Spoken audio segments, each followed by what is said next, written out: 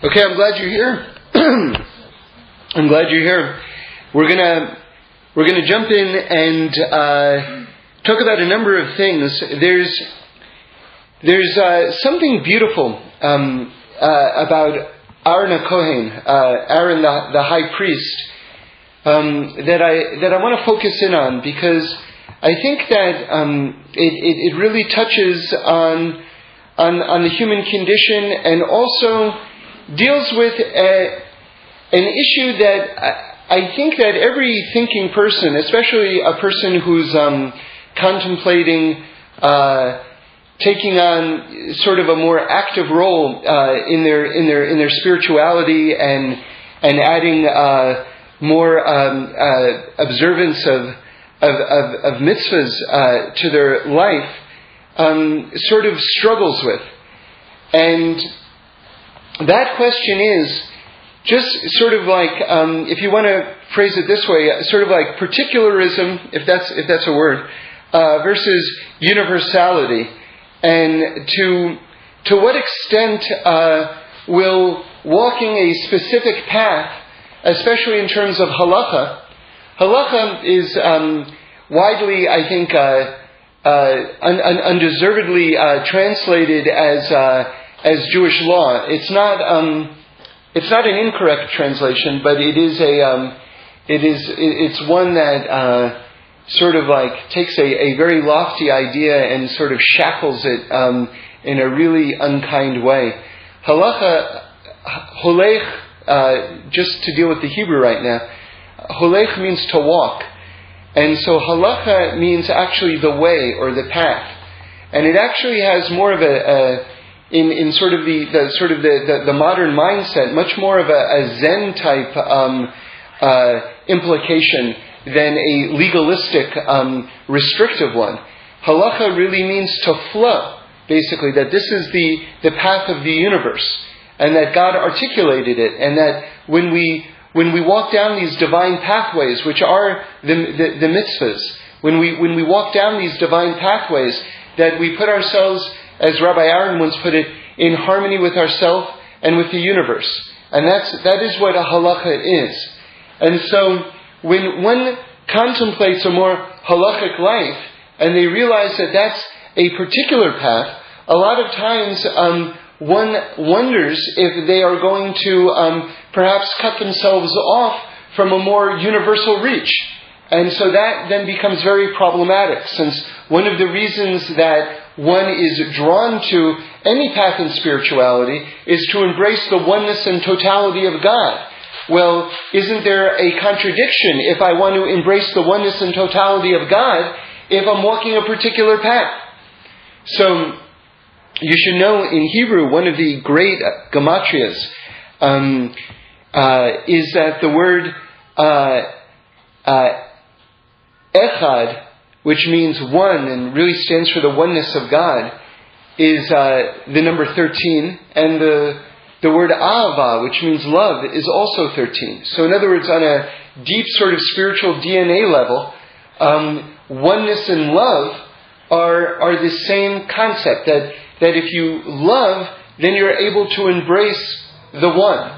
And so that's actually not a furthering of the question and the problem, like, how do I embrace the one if I want to love? But it's actually a solution to this conundrum, this problem, which is that the power of love is so strong that one is actually able to embrace the oneness of God and of existence, even if they're walking a particular path. And the Torah path, we say Torah Temet. Torah is the truth. So one embraces the truth of existence and is able to expand and reach out to its totality. I want to show you this in something that occurred to me over Shabbos and just kind of got me excited. In terms of a miracle, this miracle is not a widely known miracle. It doesn't get a lot of play. But it's a great miracle, actually. It's a really cool miracle. And I was wondering, like, why this miracle is associated with Aaron. Okay? Because Aaron, if you don't know, Aaron was the master of love. I once said that to someone, and they thought that really made him sound like a 1970s funkadelic kind of like soul kind of personality. Oh, the master of love. You can just hear Barry White saying that. But anyway, he really was the master of love. And he brought everyone together, and it's widely remarked that it says in the Torah that when Aaron died, all of Israel cried for 30 days. They couldn't stop crying.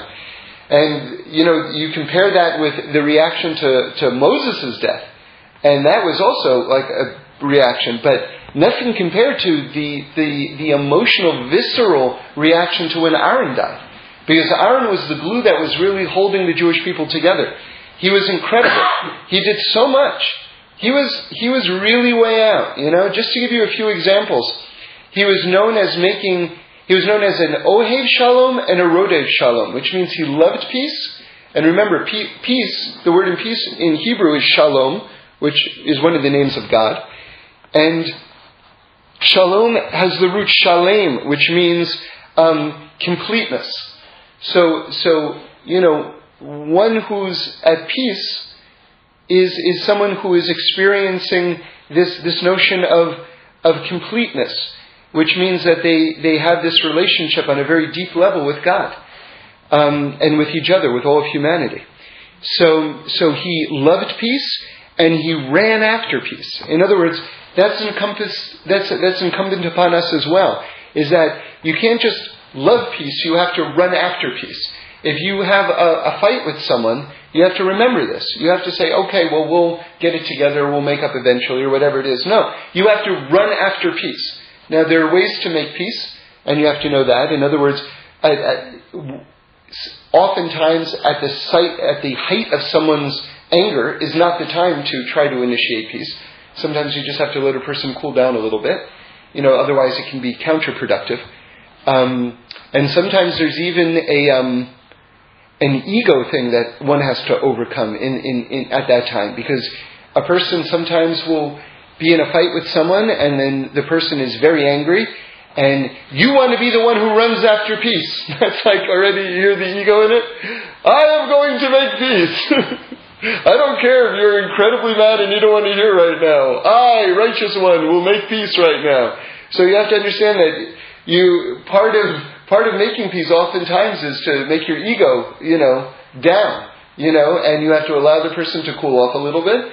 But then comes another aspect. You see, the Yetzer Hara, the evil inclination, is very tricky, because then you go, well, I'll give him another week. But meanwhile, what are you doing? You're giving yourself another week, because now you don't want to do it anymore. And everything becomes harder the longer you wait. You should just know that as a rule of the human condition. Everything becomes harder. And we trick ourselves. We say to ourselves, well, if I have a little more time, it will be even better. Right? This is where perfectionism kicks in and is like one of the great pitfalls. But the reality is that if you wait longer, it might be better. But you know what?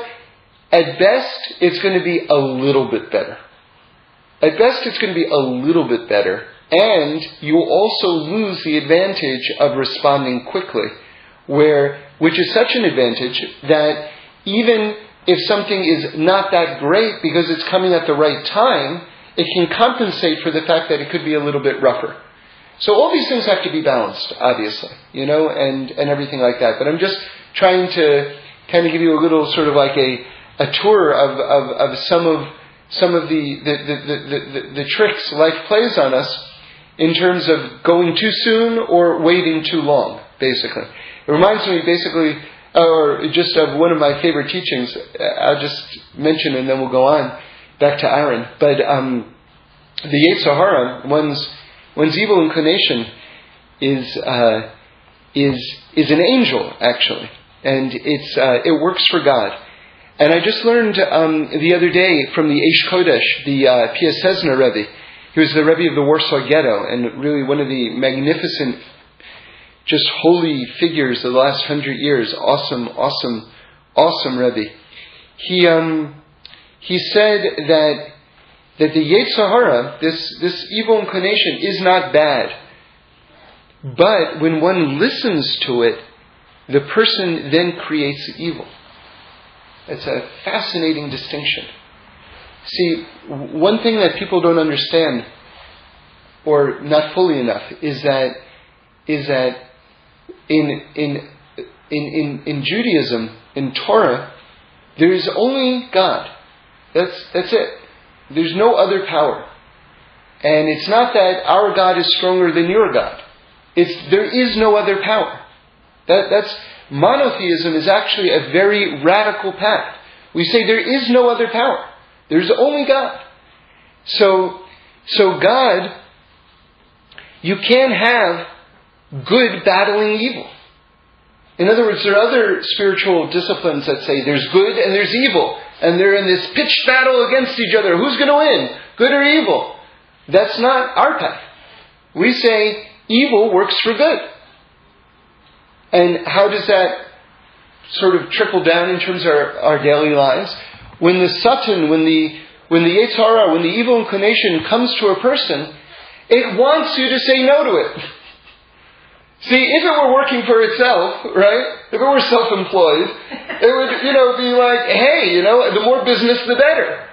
Give in to my sway. But that is not the approach of the Yetzer Hara, because it works for God. It wants you to say no, and it says that the Satan actually rips its clothes and cries if you give in to it.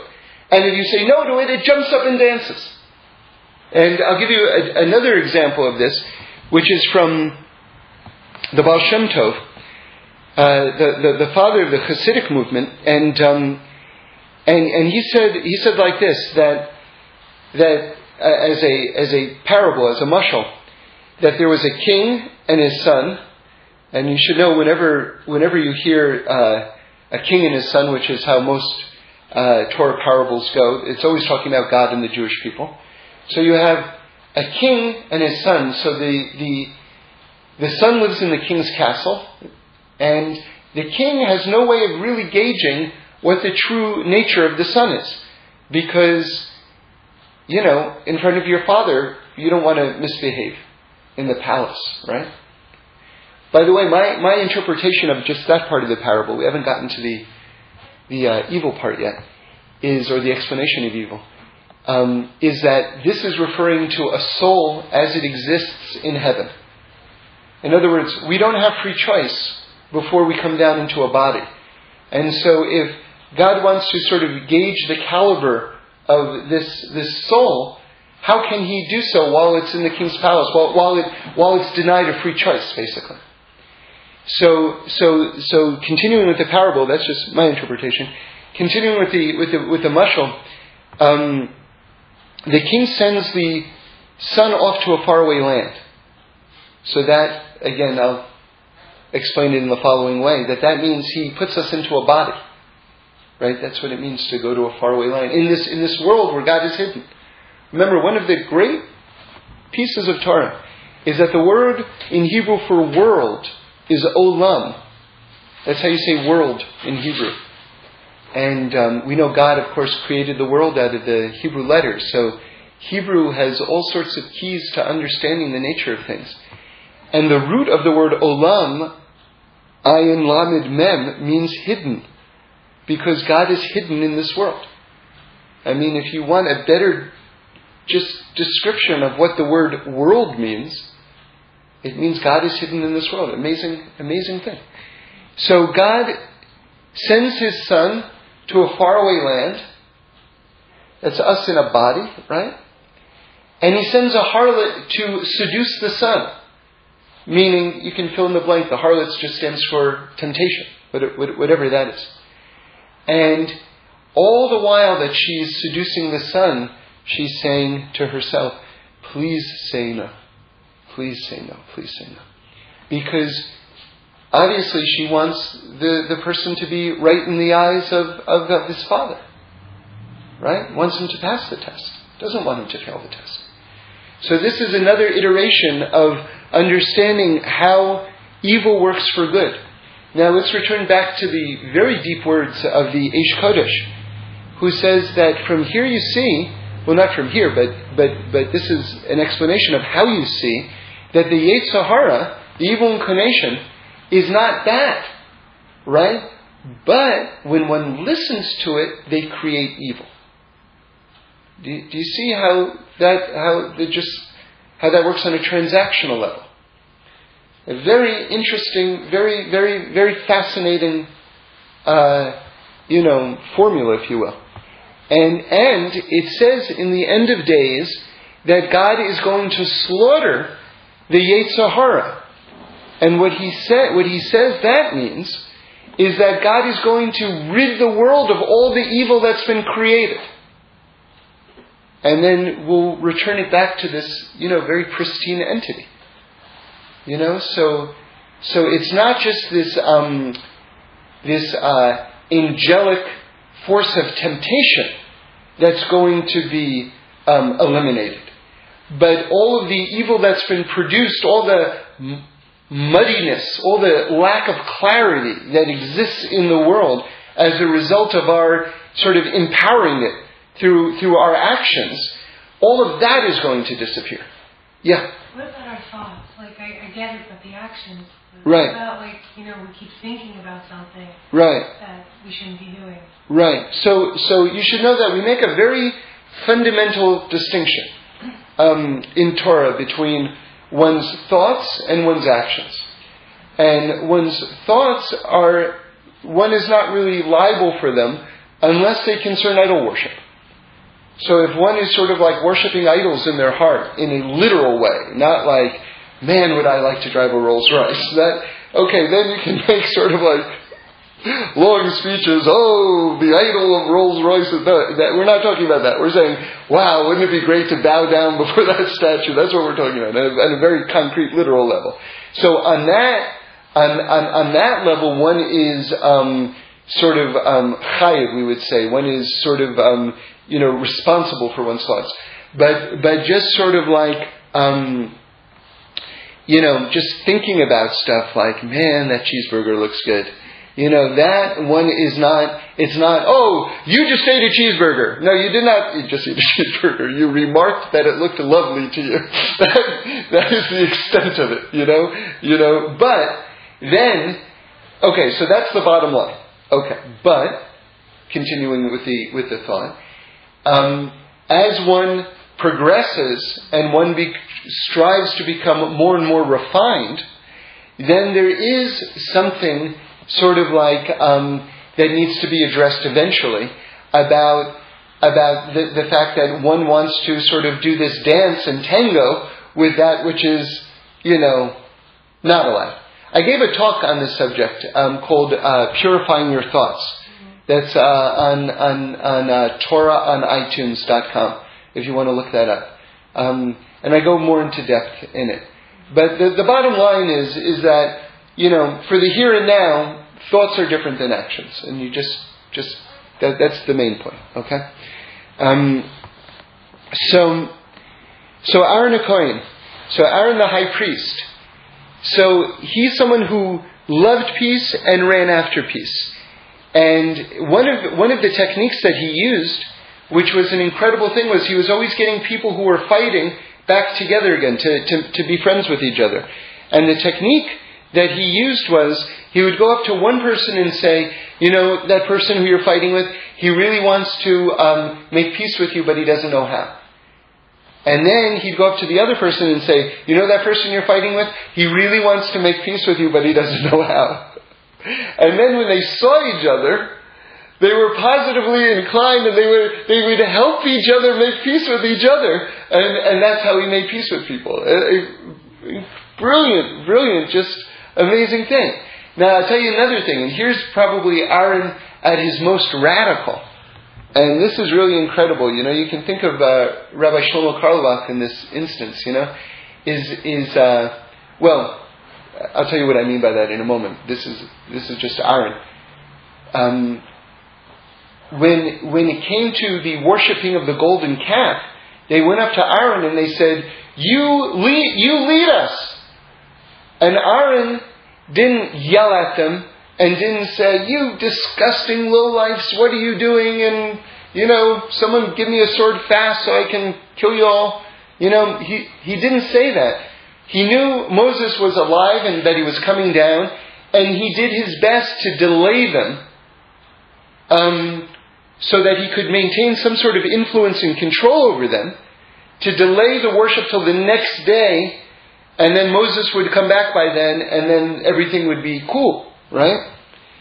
It didn't work out that way, because the people, listened and they waited till the next day, but they wanted to do it the first thing the next day, and Moses wasn't back yet, and then everything went to pot. And then, somehow you have Aaron having led the congregation in the worship of the golden calf. I mean, it's really one of the most heartbreaking things, because if anyone was more positively motivated, there's no person who was ever more positively motivated than Aaron HaKohen. And then, how on earth did he end up leading the worship of the golden calf? How on earth did that ever happen? So the reason why I mention Reb Shlomo is not that he ever led a service that was a non-Torah service. That's 100% not what I'm saying. But he would go to places like ashrams and things like that where he knew there were Jews. And he would sort of make a presentation in those places, even though maybe officially speaking, you really aren't supposed to go into those places as a rabbi. But he would go there in order to find the Jews and to bring them back to their tradition. And so, during his lifetime, people were thinking, well, he's going to ashrams, he's going to this place, he's going to that place. He's not really committed. And he knew what he was doing, and he was really saving souls. One of the swamis, one of the gurus, said to him, I know what you're doing. You're trying to take my followers. And he said, listen to this. He said to him, no, I'm just borrowing them back. Can you imagine? I'm just borrowing them back. I mean, the humility, and also if you have the ears to hear, the cutting sense of humor, too, But really the humility is just awesome. It's awesome. Anyway, we haven't gotten to the miracle yet, and that's really why I'm telling you all these things. So let's get to that right now. At the end of Aaron's life, and we talk about this in Parshas Chukas. If you actually want to see the verse is very cryptic, so it doesn't really allow you entryway into what I'm about to tell you. But that's why I'm about to tell you it. It's chapter 20, verse 26. So, but again, that doesn't include what I'm going to tell you. But this is where it's drawn from. Okay.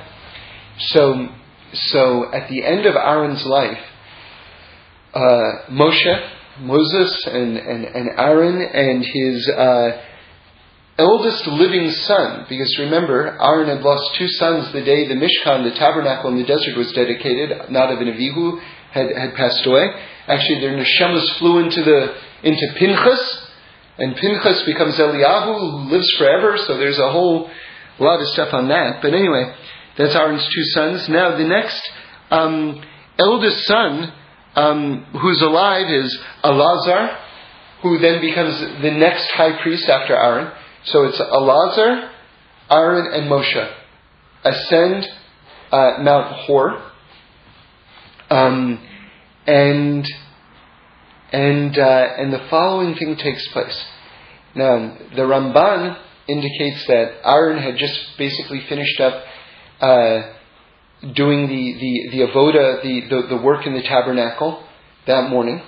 All right, he lit the menorah. He did all of these amazing things that he would do every day, and so he was. The point is that he was still robed in all of his what we call the Bigdei Kahuna, which are the clothing of the high priest, which is incredibly intense. Each garment atoned for a different thing, and that's a whole elaborate subject in itself. But they were these super holy, miraculous garments, basically.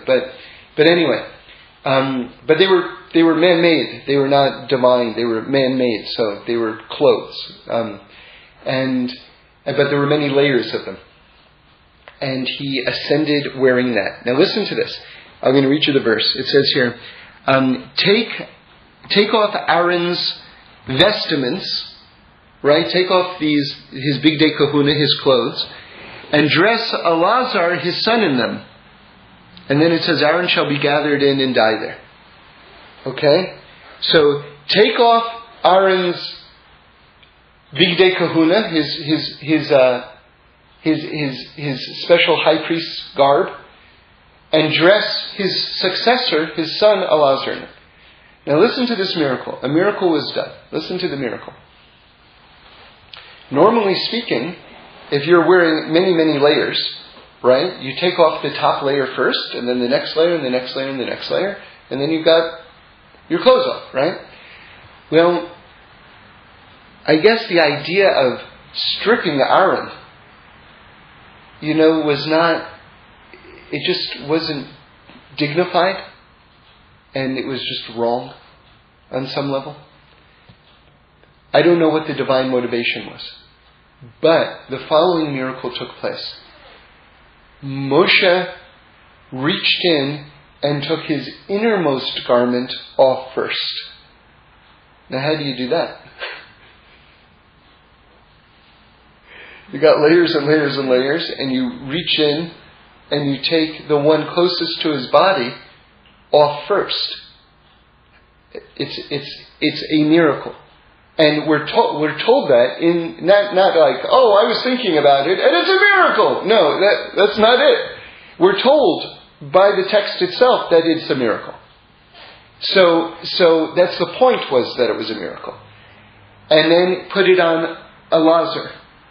And then reached in and took the next garment, innermost garment, took that off.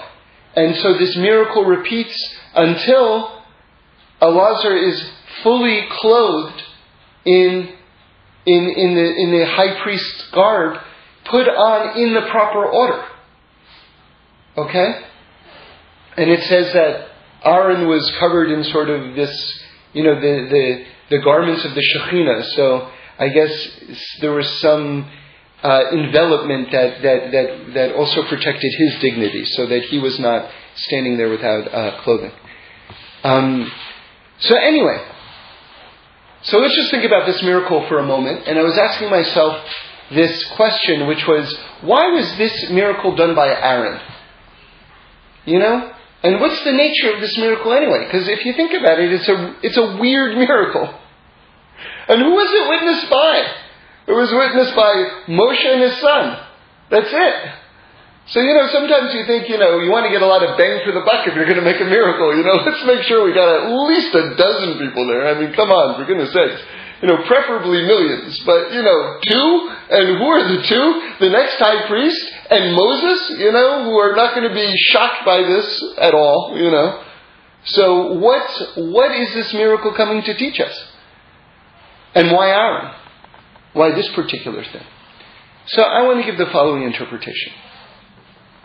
And just to remind you what the subject is here.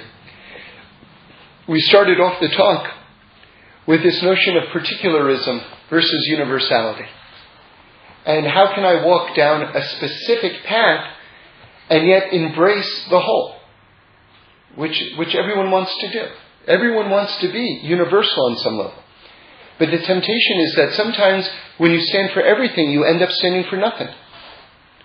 And there are a lot of people who will tell you, something, I'm so elevated that I love a poor child in Africa as much as I love my own mother. Usually that person is a liar. Or crazy. Because if you don't have a sense of closeness to the ones you are closest to, there's something a little bit out of whack, honestly. Doesn't mean you shouldn't love everyone. We have to strive to. So what's the point? The point is like this. You see, what do all these different garments stand for? And what does it mean that the innermost garment was given over first in a miraculous way? So I want to frame it like this. That a person says, you know what's closest to me? Do you know what's closest to myself? And that would be the first garment, the one pressed against your body. My heart, my love for the world. That's what's touching my heart. That's the thing that I want to most give over. But how do I get that out into the world? Because it's locked in by all these other garments, by all these other obstacles, by all these other barriers. How do I get that thing that's closest to me out into the world? So if I'm going to follow all of these like structured things, like these garments which are keeping that initial garment trapped, so to speak, how am I going to get that love out into the world when there are all these barriers stopping it from getting out? How's it going to happen? And so God says, you know something? If you really love, like Aaron HaKohen loved, if you love everyone, if you love God, if you're running after peace, if you love peace, do you think that any of those obstacles are going to remain obstacles? So Moshe who symbolizes the Torah, Moshe is the one who got the Torah from heaven.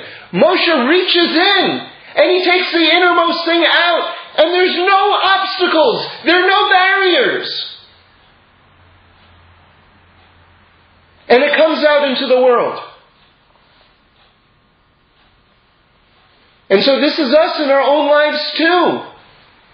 Don't make the mistake of saying, well, if I'm going to not eat ham, how am I going to hoe down with my Southern Baptist brothers and sisters? You'll hoe down without ham. It'll happen. It'll happen.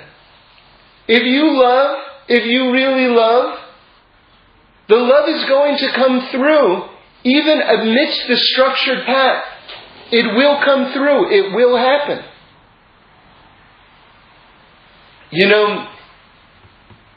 In this week's Parsha, you see something incredible, which is, this is in Baaloscha, the Jews start complaining about the manna, the bread that fell from heaven. Now we know from the Gemara, from Masechta Yuma, that Rabbi Akiva said that what was manna, what was it? It was condensed light. Literally, God condensed His light into these pellets, basically. And we were eating condensed light. It's incredible. They said it was like the food of angels, right? So how do you get bored of that? And by the way, it says it was fully absorbed. That one never had to go to the bathroom after eating the manna. This was over a period of 40 years. So you say, well, wait a second, this is totally supernatural. Well, I was just listening not too long ago to National Public Radio, and they were talking about hibernating bears, that they just finished their first study of hibernating bears, and that bears sleep for 6 months, and over a 6-month time, don't go to the bathroom or eat at all over a period of 6 months. And that what they do is they mine the nutrients within their body, and they're 100% absorbed into their body. That's man. That's man. So we say, how could it be? How could it be? It happened over a period of 40 years and everything was absorbed. Bears have been doing it for thousands of years. There's nothing supernatural about it. I mean, there is a bear not going to the bathroom right now. Somewhere. Right now. But how could we complain about the man if it was such an ethereal thing? So one explanation that I heard, which is very deep, but I'm going to offer something else which is in a way even deeper, is that we said, wait a second, because let me just tell you the next step of this. After we complained about the man, we requested meat. And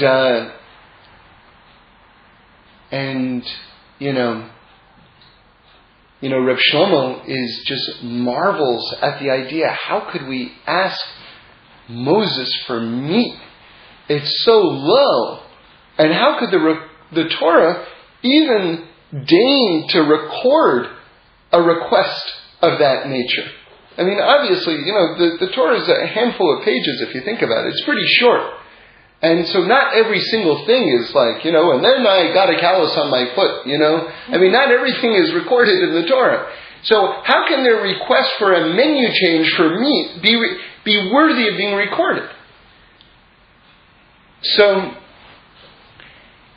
seen on a deeper level, what was happening was the Jews were saying, we're becoming too ethereal. Like we're not grounded. And we understand that the whole idea of Torah is to participate in the physical world. Remember, the holy people of Judaism, and we're a nation of priests, we marry. In other religions, priests, for instance, they don't get married. They don't participate in that aspect of family life. You have a wife, and from your wife you have children, and you have a family together. We engage in business and things like that. We're not on a mountaintop like a guru or something like that. We're immersed in the physical, and yet the idea is to take the Torah, which addresses all aspects of physicality, and to raise it up to a spiritual place. Well, if we're eating man and we're basically floating off the ground, how are we going to do that? So we requested meat. Let's stay rooted to this world so that we can do what it is we have to do. That's one way of understanding the dialogue back and forth. A very interesting way, I think. But Reb Shlomo brings from the Ishbitzer Rebbe something very, very amazing. He says, the prophet says in the end of days, I forgot which prophet, that God is going to take our hearts of stone and turn them into a heart of flesh. The way you say that in Hebrew, a heart of flesh, is a leiv basar. Now, basar also means meat. Okay, but it's talking about, what it means is an open heart. An open heart. God is going to open up our heart. And so when the Jews were asking for meat in the Torah, it's basar, right? When we were asking for meat, what were we really asking for? For a heart of flesh. That's what we were asking from God. We were saying, something? We've been at Mount Sinai, and we've been there for a year, and you know what? It's good, and it's true, and it's right. But my heart is still stone. God, please, please, please open up my heart. Give me a leiv basar. Give me a heart of flesh. That's what we were asking for. Awesome, awesome understanding. And so who had the most open heart? Aaron. Aaron had the most open heart. And so we want our hearts to be open too. And we want that love to emanate out of us also. And so the Torah is telling us here, it's promising us, that if we love, and we love in a real way, and we love in a correct way, that love will not be imprisoned within us, and that we shouldn't be afraid that if we walk down the path of halacha, the flow, the divine harmonizing pathways of the Torah, that we won't be able to get that love out there. We will be able to get that love out there. And Hashem should bless us, that we should know it, and that we should feel it, and that we should live it.